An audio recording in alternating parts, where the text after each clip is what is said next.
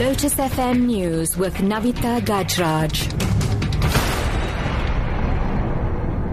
2 o'clock, good afternoon. Government is in talks to sell part of or all of its stake in mobile phone company Vodacom to the Public Investment Corporation to raise funds for Eskom. Now, insiders familiar with the deal have told News 24 an agreement could be reached soon. The state's 14% stake is worth about 26 billion rand. South Africa is seeking to raise funds to help plug a 225 billion rand shortfall at Eskom. And the Treasury said this week it would wait until transactions were completed before providing details of a sale of government assets.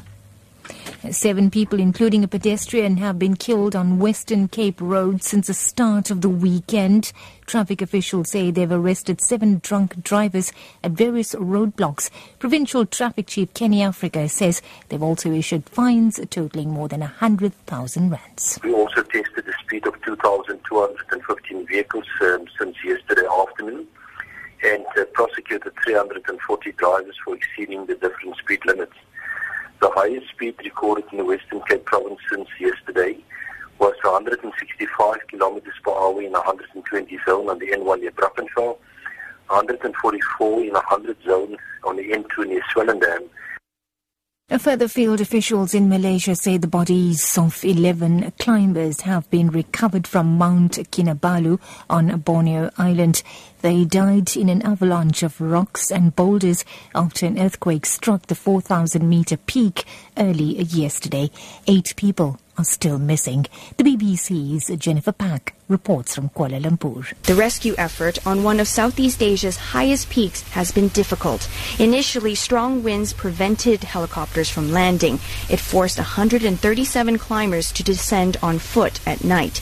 They managed to make it down, and some are being treated for injuries.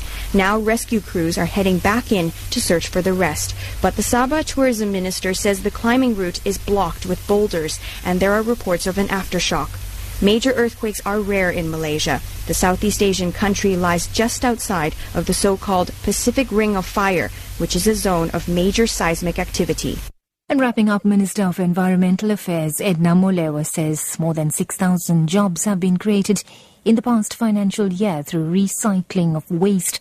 Molewa has urged South Africans to reuse and recycle instead of using natural resources all the time.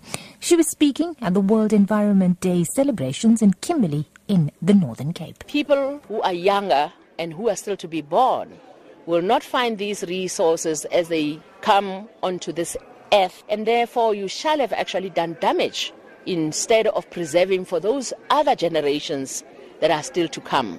Let us use our resources sparingly. They are not infinite. They are going to be depleted one day if we abuse them.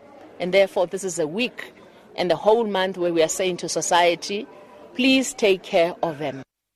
That's the news. Add to your top story this hour. Government is in talks to sell part or all of its stake in mobile phone company Vodacom to Public Investment Corporation to raise funds for Eskom.